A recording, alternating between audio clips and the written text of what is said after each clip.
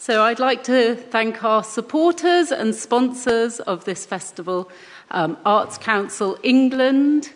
We're very grateful for their ongoing support.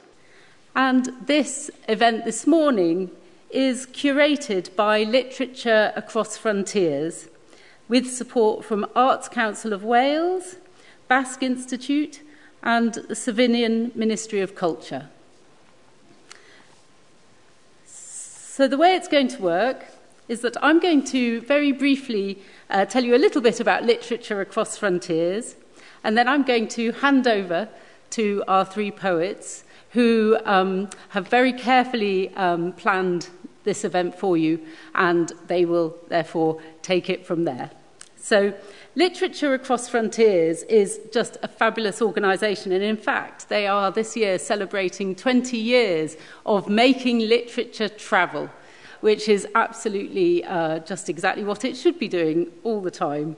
And it was founded by Alexandra Buchler, who sadly couldn't be with us today, but has, behind the scenes, been working with the poets to curate this event for you. And Alexandra Buchler was actually a huge inspiration for me when I was growing the kind of international programme of this festival. And you really should check out their projects and activities on the website, including a recent project is Writing the Climate of Writing, a Quebec, Wales project. So just even the title of that gives you a sense of what this organisation does and the imagination with which it does it. So it really is a great pleasure to welcome our three poets to the stage. Thank you.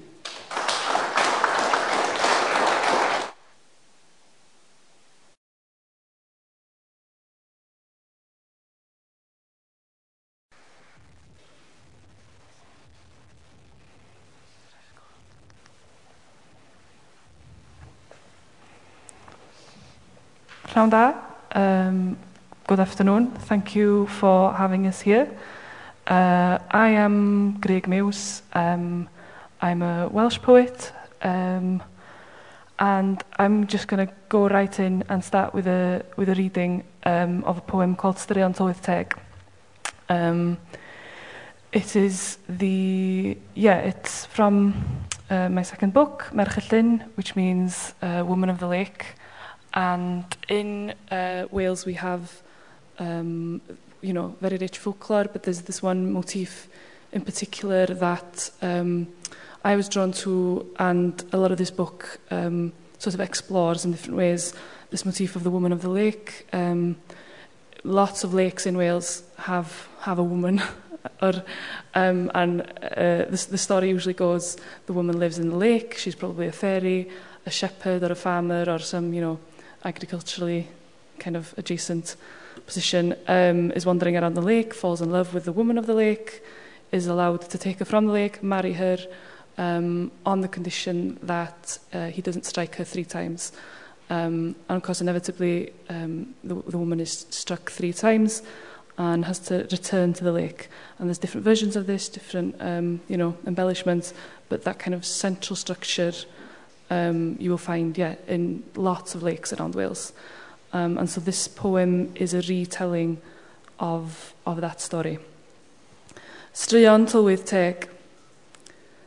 Ac ar y bore pan dynwyd merch o'r llyn, roedd yr awyr wedi ei ddarnio'n glytwaith cleisiog. Y lliain a'r cotwm a'r gwlan plu'r gweinydd yn fantell i'w dal, wrth i'r llyn ei phoeri allan. Y glaw yn bwythau pigog, yn rhesi a rhesi o nodwyddan cwiltio'r awyr, yn pwyso'r defnydd, a thynnu'r cwbl yn gwysi tyn. A dyna hi, yn glais rhwng y glân a'r drain. Yn dyner mae'n ei dal, yn ei dwyn i'w hendre, ac mae hithau a'i thraed yn noeth ar lechu'r gegin, sy'n oer fel cerrig llyn. Daw o hyd iddi un noson yn dawnsio yn y glaw, cangau'r berllan yn curo'r rhythm a'i gwallt yn wlyb, ei llais yn ubain fel petai gwynt bwlch yr eirddrws yn codi drwy hysgyfaint, ei llygad anghau a'r nos i gyd yn gwneud pethau rhyfedd efo hi, a'r gwarthag yn y beidyn ubain hefyd neu'n canu, a'r cwn yn ei cytia yn cnewian. ac fe wyddai ei fod ef bryd hynny wedi dod â rhywbeth diarth iawn i'w wely. Yn y ffair, mae'r mama'n dal babanod yn dynach at ei mynwesau pan mae hi'n cerdded heibio. Yn rhoi ceinioga heiar ni bwysom hocedu'r plant, yn pwytho padera i goleri ei cyrsa, yn dwrdio ei gwir am brynu ei bara cras a'i menyn. Nwythan ei oglyfur melyn hallt o'i gwefsa. A dyna'r ergyd gynta. Rhy hawdd yw peintio'r croen yn lliwia nas dychmygau y gallai croen i wisgo. Ar ail, ddaeth wedi'r plentyn cynta, a hitha wedi peidio dawnsio ers peth amser, ei chlunia'n rhy swrth, rhy drwsgwl drwm a di-symud, a phan afeilodd o ynddi, ei fysedd ar bont ei hysgwydd, o dan ei sgert ac ar ei stumog ac yn ei gwallt ac ar ei bron, y stumog, y gwallt, y coesa, ei goesa, hi, o dan ei bwysa, hi yn rhywle, yn boddi, y peth diarth yn ei gwely. Cangymeriad oedd y trydydd fel pob tro, taro'n glitach na'r bwriad, ei gwaed yn croni'n bwll ar lychu'r gegin. Ac felly, aeth yn ôl, a thynnu'r dŵr amdani, gwneud amdo o awyr lwyd a diflannu. Diolch yn fawr. So the poem in English was translated by Alaw Thomas. Thank you to her for her wonderful translation. And it goes like this. Fairy stories. 1. And on the morning they pulled her from the lake, the clouds were a bruised patchwork above and below. The linen, cotton and thistledown traced her body as the lake refused to take her. The rain in sharp stitches seaming the dappled blue, quilting the sky, weighing the fabric, gathering everything in tight folds. And there she lay, an imprint on the cotton and the thorns. Softly she is gathered into him. He takes her in his arms and keeps walking until her bare feet touch the slate of his kitchen floor, cold blue like lake stones. One night he will find her, dancing in the rain, the orchard's low branches beating a rhythm, her hair wet, her voice a low howl, as though the winds of Bwlch-yr-Urdros rise through her lungs, eyes closed, the expanse of night playing uncanny tricks with her, the cows in the shed howling or singing, and the dogs in their cages whimpering. And he will know that he has welcomed something very strange into his bed. 2. At the fair, mothers hold their babies closer to their chests when she walks by.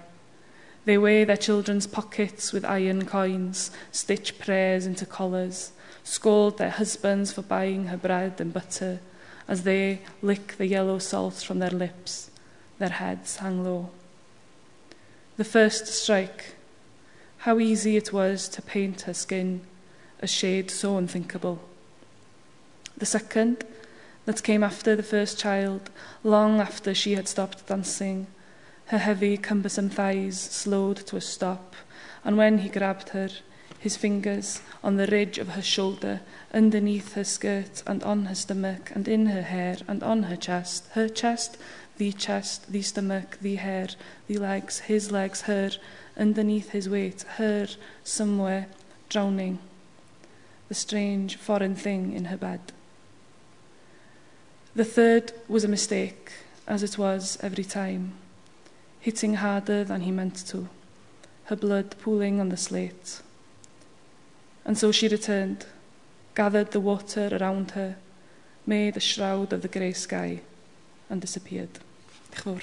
yn fawr. Arratsaldeon, eta eskerrik asko etortzeagatik. Good afternoon, and thank you so much for being here. Thank you for the festival and for Alex as well for inviting us. And thank you to Anthony and Nancy for having us at their lovely house. I'm Beatriz, and I come from the Basque Country, which is in the north of Spain. However, I left the Basque Country 16 years ago. I'm now 32, so that makes half my life abroad. I've lived in 10 different countries, speaking many languages, but I kind of always wanted to keep that link with my roots and with an intimacy that Basque language kind of allows me. It is also like a political or poetical responsibility to keep speaking Basque, even if far away. And my father is also a poet, but he doesn't speak any Basque. So at least that's hidden from him. He cannot judge. I would like to start with kind of a game. It's a poem that I wrote in different languages. So depending on the languages you speak, you'll get a 10% of the poem, or it's a very, very short one. But it's just like kind of like a sound game. And then I'll move into the Basque one.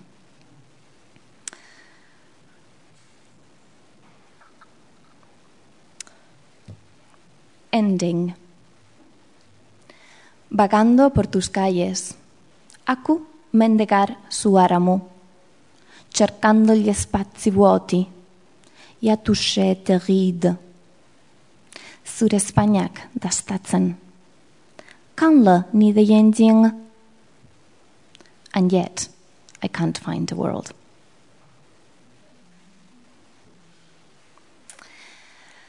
And now this second poem, which I wrote under, in London, under COVID, I presented to a competition that was organized by Spread the Word Poetry in England with the help of the European Union as well as the Arts Council. And it was kind of like an ode to the languages spoken in England, a part of English. So it was called Speaking England in Different Languages, because it's a beautiful place where hundreds, if not thousands, of languages are spoken. So every poet could present a poem in a different language and then the translation into English. It got shortlisted, and hope you like it. Lau hilabete daramatzat, amarekin hizketan. Hamarkada oso bat, berari deitu gabe pasa ondoren. Lau hilabete daramatzat, bakarrik ibiltzen. Txikitzen den hiri honetan. Jaio ez naizen lekuetan, aurkitzen dut nire burua. Balkoiko bankuaren egurra, kirrinka egiten du. Nire gurasoen kulunka ulkia bezala. Biek euri asko edan dute. Londresen eta Iruñan, euria egin behar duen bakoitzean egiten du euri. Goiz batzuetan, nire gorputzak, nire amak txikian nintzenean dukan usaina dauka. Egun horietan, ez dut utxa hartzen. Goiz batzuetan, nire gorputzak, Tinderren ezagututako mailtalearen las usaina dauka. Egun horietan, bainua hartu, eta phrasal verbs erabiltzen ditut. Nire poesiak kantauriko itsasanen gazitasuna dauka. Nire garrasiak Mediterraneoaren olatuek atzerriko haitzen aurka talka egiten duten soinua dira. Nire mezuak tamesiaren sakontasunaren usain abjektua daramate lerro artean.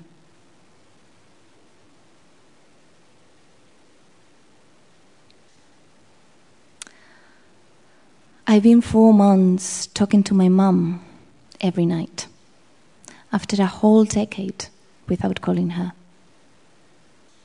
She corrects me words tinged with other worlds.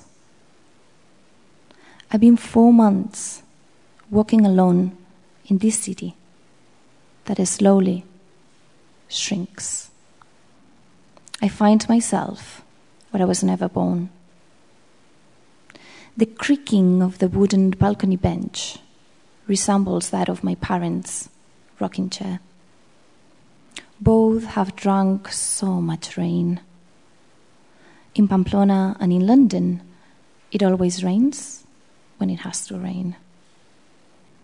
The sky and the crackling wood understand each other better than the people they rock. There are mornings that my body smells like my mother did when I was little. Tuesdays, I don't shower and I write poems. There are mornings that my body smells to the English lover I met on Tinder. Tuesdays, I shower with Lash and I use phrasal verbs. My poetry has the saltiness of the Cantabric Sea. My screams sound like the Mediterranean waves against foreign shores. And my emails have the abject scent of the depths of these Thameses. Thank you. Eskerrik asko.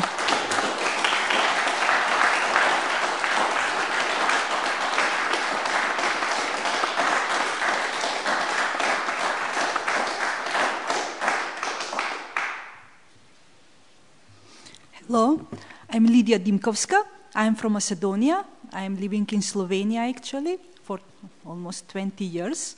And before Slovenia, I used to live in Romania. So you can imagine that I always learn new languages that people usually don't know and don't learn. I write only in Macedonian. This was also a kind of decision, also an inner decision, but also a political decision because Macedonian language is spoken only by 2 million people, and I consider that we writers and poets, if we don't write in this language, who will write in this language, you know? So I moved to Slovenia, which is also a small country, only 2 million people, and in a way, yes, I'm a poet and a writer in translation all the time. Today I'm going to read from my book, What Is It Like, that appeared some months ago in UK, and I'm very grateful, especially to England's Arts Council England, for supporting it. Translated by my translators, Ljubica Arsovska, Patricia Marsh, who lives in Canterbury, and some poems are translated also by Peggy Reed. This is actually my fourth book in English, but the previous ones appeared only in the United States. I write also novels, so one of my novels, A Spare Life, was published in the States. And this book is actually a selection of my last 2 poetry books in Macedonian. So now I'm going to read one poem in Macedonian and the translation in English. Kuferi. Во ковчежето под креветот на мајка ми, што го донела од село в град, со години чмаја чини и во облик на риби, секоја посебно завиткана во новинска хартија, свадбен подарок, обштествен сувенир. Им избледеа жабрите, им посиве морето. Кога го отворивме ковчежето, се беа веќе испоизеле меѓу себе. Во куферчето под креветот на вујко ми, што го откопчував по 100 пати на ден, сите војни беа временски измешани во белешките од предавањата по историја. Надве беа свиткани, во 2 колони јуреа од рововите кон она што подоцна стана држава, политичко куферче на заборавот. Во куферот, под креветот во студентскиот дом, ја чував машината за пишување Љубинка, а на неа моите состанарки монголки ги чукаа на кирилица своите љубовни писма, што пред да ги пратат преку 3 мориња, ги чуваа 9 ноќи во водка, во шишињата со овчи цревца, па почните врвки со татковината. Куферите во Аушвиц, со стакло одвоени од дофатот на посетителите, запленети уште на влезот под аркадата на трудот ослободува, тежатот, празнината во која се склопчил товарот на животот, лекоста на смртта. Холокаустот е пасош на светот што исчезна во двојното дно на постоењето. Животот провејува меѓу луѓето, а зад него остануваат нивните куфери. Во нив знаењето фаќа прашина, сеќавањето мувла, заборавот реа. Секој куфер е отворена приказна, секоја приказна е затворен куфер. И не треба да заминеш за да останеш, ниту да останеш за да не си веќе заминат. Suitcases. In the little chest under my mother's bed, brought from the village to the town, fish-shaped dishes lay dormant for years, each individually wrapped in newspaper, a wedding gift, the souvenir of a society. Their gills had gone pale, their sea grey. When we opened this little chest, they had already eaten each other up. In the small suitcase under my uncle's bed, which I used to open 100 times a day, all the wars from old times were mixed up together in the notes taken during history lectures. Folded in two columns, they charged out of the trenches toward what would later become a state, a political suitcase of oblivion. In the suitcase, under my bed in the student dorm, I kept the Lubinka typewriter on which the Mongolian girls, my roommates, wrote their love letters in Cyrillic, and before sending them across 3 seas, kept them for 9 nights in vodka, in bottles with sheep guts, the umbilical cord to their motherland. The suitcase in Auschwitz, separated by glass from the ritual visitors, confiscated at the very entrance under the arch saying Arbeit macht frei, are heavy with the emptiness in which the weight of life, the lightness of death, sit hunched over. The Holocaust was a one-way ticket from a world which vanished in the false bottom of existence. Life is a puff of wind among people, leaving their suitcases in its wake. In them, knowledge gathers dust, memory mold, oblivion stench. Every suitcase is an open story. Every story is a closed suitcase. And you don't need to leave in order to stay, or stay to have already left. Thank you.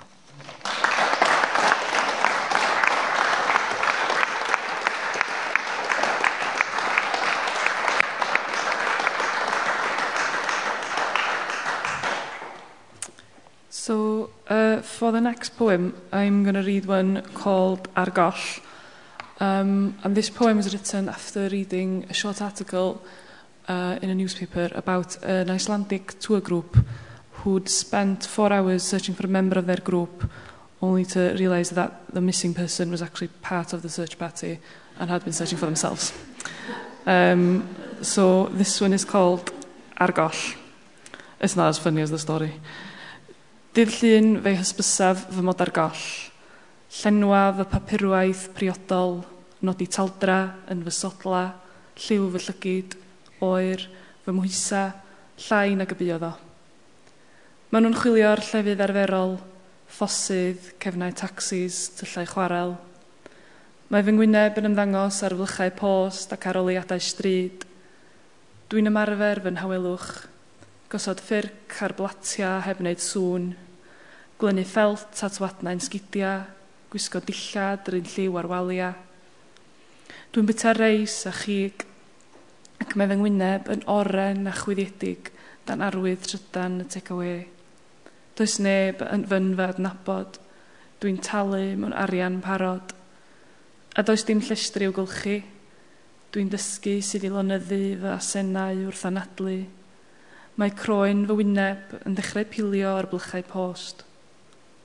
Maen nhw'n cysylltu i ddweud fod yr achos wedi roi'r neilltu, yn rhoi rhif trosedd unigryw, llinell gymorth 8-6, yn gadael llonydd i'r gyrwyr tacsi. Mae'n bwrw glaw ac yn ansychu. Dwi'n dysgu sydd i arnofio heb gyffwr dŵr, i gerdded heb gyffwr llawr. Dwi'n deffro mewn tŷ gwag ar fore diarth. Dwi'n gwisgo amdanaf ac yn agor holl ffenestri'r tŷ. And so the translation in English, lost. Monday, I inform them that I'm missing. I fill the appropriate paperwork, note my height in my heels, the colour of my eyes, cold, my weight, less than it's been.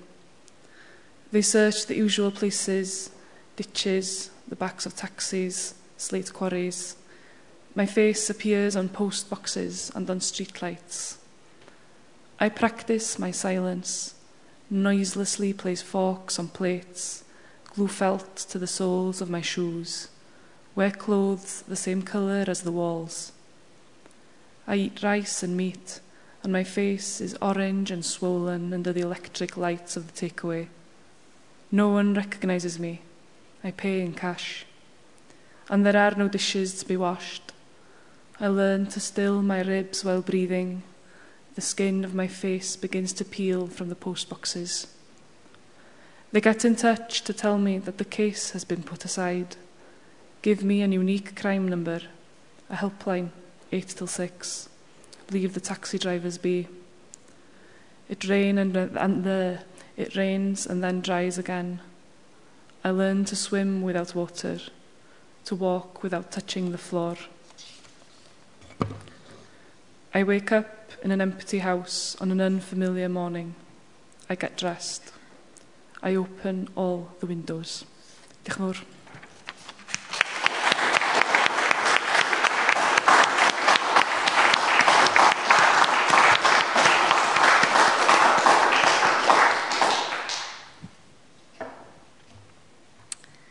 Hi, sorry with my phone.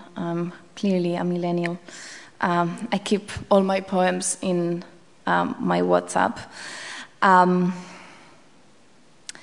And yeah, I feel that like my old poems don't really represent me, so sometimes I go to like very new poems to read. And this is the case, basically.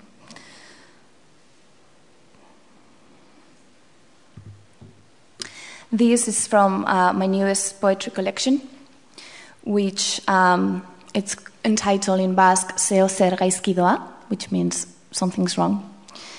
And I try to kind of talk about the climate emergency from different points of views, but also about distance and about taking a lot of planes and seeing different landscapes. So in this very green lettery, I think it makes sense to read this poem. And it goes like this in Basque.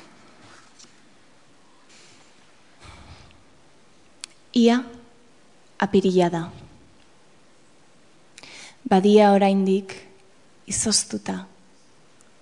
Hemen Helsinkin. Hemendik ez ditut erretzen diren basamortuak ikusten. Ez da jada sutan dauden erromero sortak. Hemendik ez ditut etorkizunaren errautsak arnasten. Amak hegoaldetik deitzen nau. Handik ez ditu inoiz jolastutako ibaiak ikusten. Eta itzultzerakoan, itzultzen bagara, gu, oraindik gu izango gara. Izotz gainean ibilitakoak. Baina non euria, non lambroa, non izotza. Hemendik ez ditut erretzen diren basamortuak ikusten. Ez daia da, sutan dauden erromero sortak.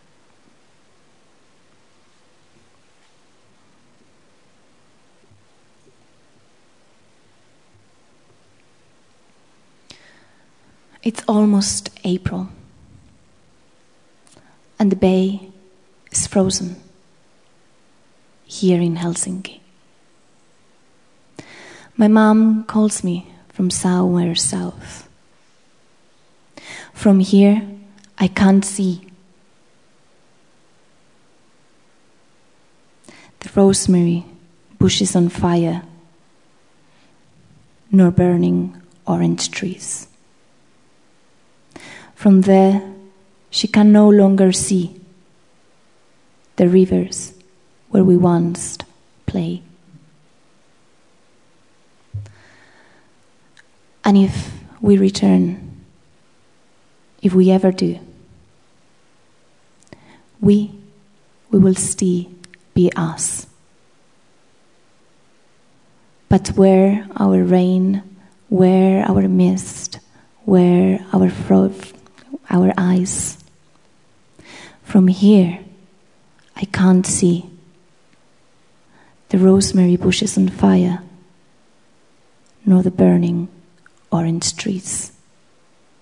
From there, she can no longer see the rivers we once played in.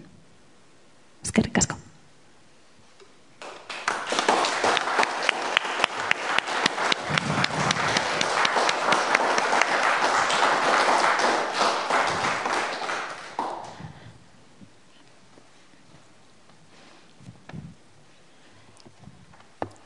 I don't want to forget actually to thank Ledbury Poetry Festival and Literature Across Frontier. I think that it is a really great beginning actually of my stay in the UK, because I arrived yesterday directly to Ledbury, and I'm going to stay for 1 month in London at a residence offered by the Ministry of Culture of Slovenia. And I'm going to research for my new book here and to have some more readings. So it is really very, very beautiful to be here and also to have a book in English. You know, it is very rare experience actually, especially for the Eastern European poets and writers to have books in English. So we always make fun of this in our part of Europe. We consider us as a part of the 3% of translated works in English. It is really not so much, and I'm grateful to be in this 3% translated literature in English language. My second poem is Freedom. I always write longer poems, more narrative poems, so I decided to read this poem only in the English translation by Ljubica Arsovska and Patricia Marsh. Freedom. In the lift of the world, freedom always presses the wrong button. Instead of on the ground floor, she gets out in the basement, where masked robbers stand in front of the lift who kick and slap her, or grinning maniacs with their trousers down, or security officers who pinch her bottom when she turns back to the door of the lift, which is already squeaking its way back up. And then they all grab her by the breasts, drag her by the legs, and she struggles. Beaten black and blue, she drags herself up the stairs to the ground floor, where children stand with their satchels, waiting for the lift to come down from the top floor. "What does she look like?" they whisper. Then run up the stairs to their homes and lock the doors behind them, afraid that freedom might lean against their door, sprawl at their threshold, ask them for water, bread, or a bed. And they don't know that the freedom they have in their life is measured with the remaining cups from the tea set in the Jewish museums across the world. They don't know that the seas wash up people too, not just seashells. They don't know that the executioner becomes a victim when he beheads her, and the victims become executioners when they forget her. They don't know that the metal head of the hammer is always loose and falls off before the hammer is swung straight onto your fingers. They don't know that is that same freedom they learn about in history classes, but is easily run down by the train on the nearby railway. They don't know that the freedom they have in their life is a white surface over a black pit, the same as the belly of a pregnant woman that they too were born from, but it is only in death that some will also become free. Thank you.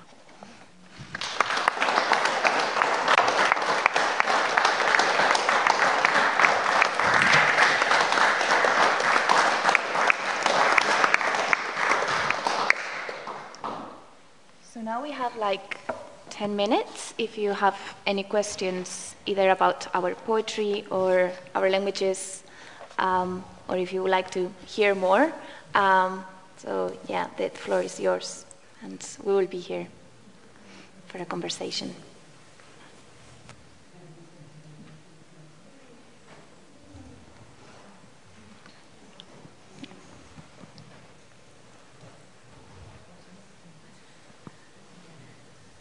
With your translations into English, I just wondered, do you have any input, or you approve them once they've been translated? Yeah, I don't mind starting. So most of my poems are not translations as such. I've just had to rewrite them in English. So I'm the one, except for the one that Alao did. I sort of do them myself, and I don't particularly enjoy translating my own work, because it's not a translation. You are rewriting the poem in another language, and I'm not an English poet, so it's quite difficult. But then it is a very different experience when someone else is interpreting your work as well. And I do, think of translation as interpretation and as its own kind of generative act in itself. So I try and respect the sort of work of the translator and trust them, and it's usually a pleasant sort of, not surprise, but a pleasant experience to see how they've interpreted the poem, because sometimes it's not maybe what you thought was on the paper, but actually they're more accurate than you were in terms of what I thought I was saying. But anyway, so I've never had a bad experience with a translator, no, would be my answer to that. For me, I have a similar experience than Greg, but I actually really enjoy self-translating my poems. I translate my work to the languages I speak, and then I work with the editors to polish it. And similar, I feel that there are no translations, there are different versions, so I use them to kind of change certain things. They always say it's traduttore traditore in Italian, which means translator is a cheater, kind of somehow. So I cheat myself quite a lot because I modify what I don't like. And there was a funny anecdote related with that. They asked to do an anthology of 4 of the books that I had written in Basque, translated into Spanish and into Galician. And I did a translation into Spanish, and then a professional translator translated from Basque to Galician, which is very complicated. And then when the whole book was there, people that speak the 3 languages came to me and say, look, the Basque and the Galician versions are very similar. They're almost, it's a very honest translation. However, the Spanish is very different. How come? I was like, well, yes, I changed them whilst actually the translator was being honest to the original. So, yeah, for me, I always say that, writing in Basque is already a translation from, an image that I have in my head. So when I rewrite the poem into other languages, it's kind of how would I put that image into another language? And then, of course, the editors do the work of, telling me if it sounds weird or if there would be a better way of doing it. But, yeah, it's living between languages, it's an interesting experience, and somehow I like playing with the words, which is really our job, so yeah. Mm-hmm. I have a very good combination actually of translators because my poems are translated by Ljubica Arsovska, who is Macedonian, she lives in Macedonia, and Patricia Marsh, who is British and she lives in Canterbury, but used to live also in Macedonia when we were part of ex-Yugoslavia, and when the war in Yugoslavia begins, she actually moved back to England with her husband, who was a famous drama writer from Macedonia, Goran Stefanovski. Actually, you consider him as the best drama writer in Macedonia, and they used to live in Canterbury. So Ljubica Arsovska and Patricia Marsh translate my poems together. I don't know actually how they do that, probably on Zoom or other platforms, because they also cannot meet each other for so often, even if Patricia Marsh is coming to Macedonia very often, because Goran Stefanovski was very connected with his homeland, of course. And they really don't need my help a lot, I think. They sometimes ask about some words and some sentences, but not so much. Actually, I am also a translator from Romanian and Slovenian literature into Macedonian. So I really like to collaborate with the poets, with the writers when I translate them. And I also like when my translators collaborate with me as an author, if I know the language, of course. So it is a good connection, and I think that without translators, actually, we don't have this universal literature. So I always consider my translators as angels of my literature, because they really keep the spirit of what I am doing, of my writing. And we have to help them, of course. So actually, we have to mention that literature across frontier also do this thing, and we are very grateful, because without this organization, especially in the UK, the number of translated books would be much fewer than now.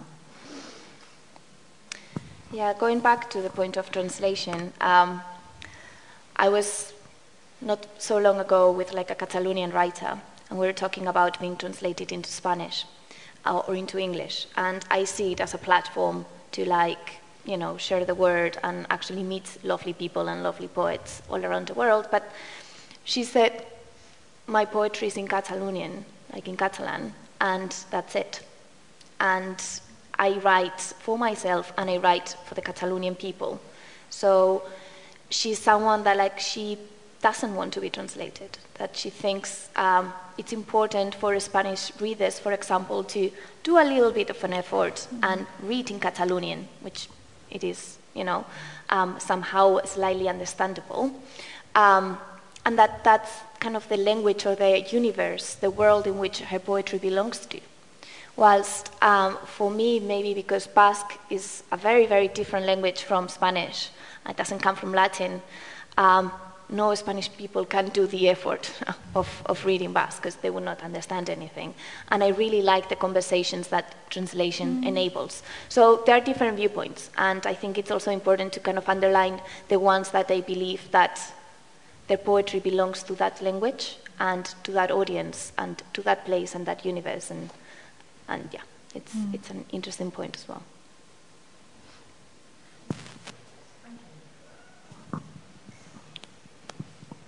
For the two of you that are living outside of the linguistic context that you're writing in, are your relationships with other writers in those languages mostly, over distances and sort of online, this kind of thing, or have you managed to connect with other people working in those languages in London and Slovenia and this kind of thing? That's an interesting point. That's something that a literature critic in the Basque Country told me like 10 years ago. It's like, great, you're writing in Basque, but you're not going to be in the circle. I feel that like I am in the diaspora kind of circles of like writers, and there are a couple of Basque writers also living in the diaspora. A really well-known Basque writer called Kirmen Uribe lives in New York, and the biggest poet of the Basque literature is Sarriona India, Joseba Sarriona India, who escaped prison in the 80s, hidden on a drum set, and no one knew where he was. He's spent over 35 years living in Cuba, still writing and sending his manuscripts to the editors and publishing in Basque. So I've seen, I guess, like a history of like literature in Basque, but created in the diaspora.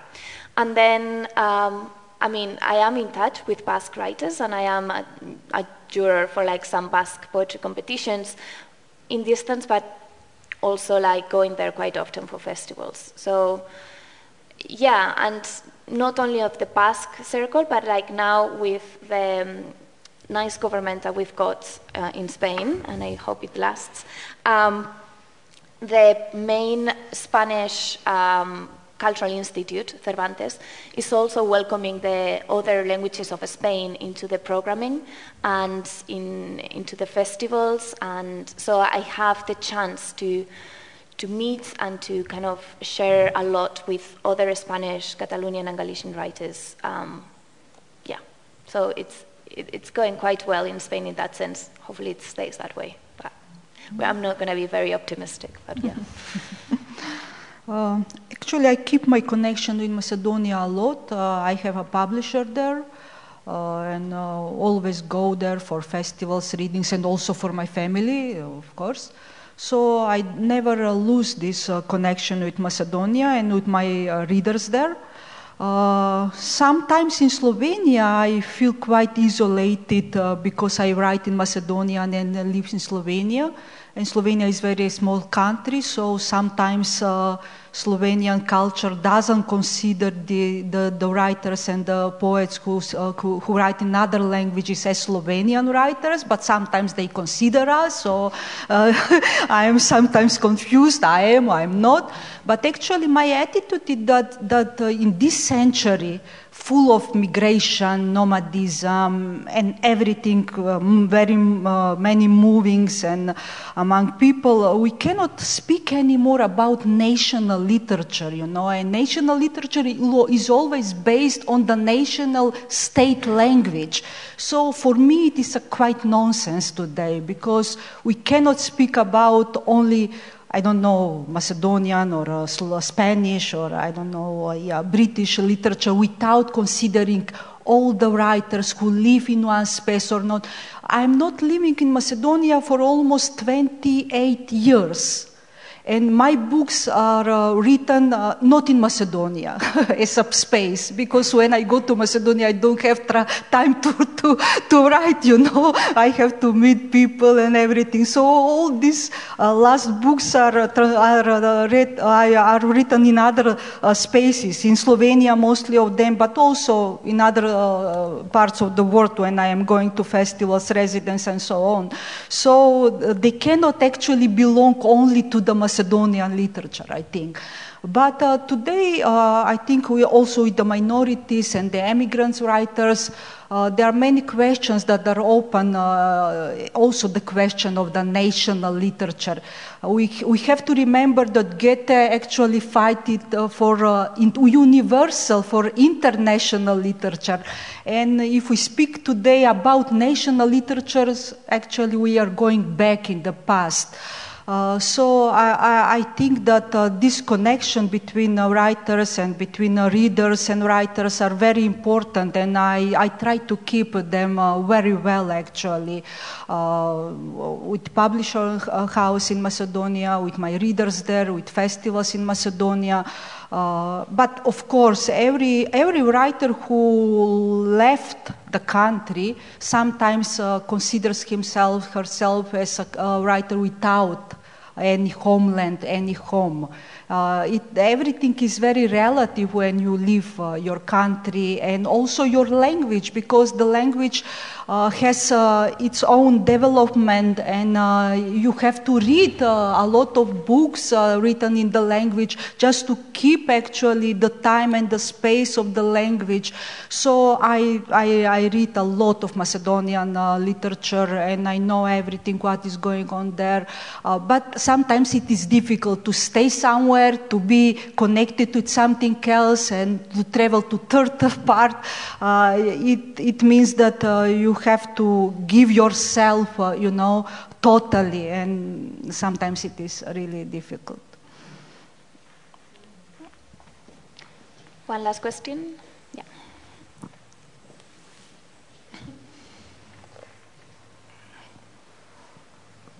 Hi, it's a question from our online audience, which is each language has its own rhythm. So how difficult is it to keep this in translation, and how much meaning do you think is lost in translation? I think Welsh has a beautiful rhythm and sound. So. Yeah. Thank you. It is difficult. To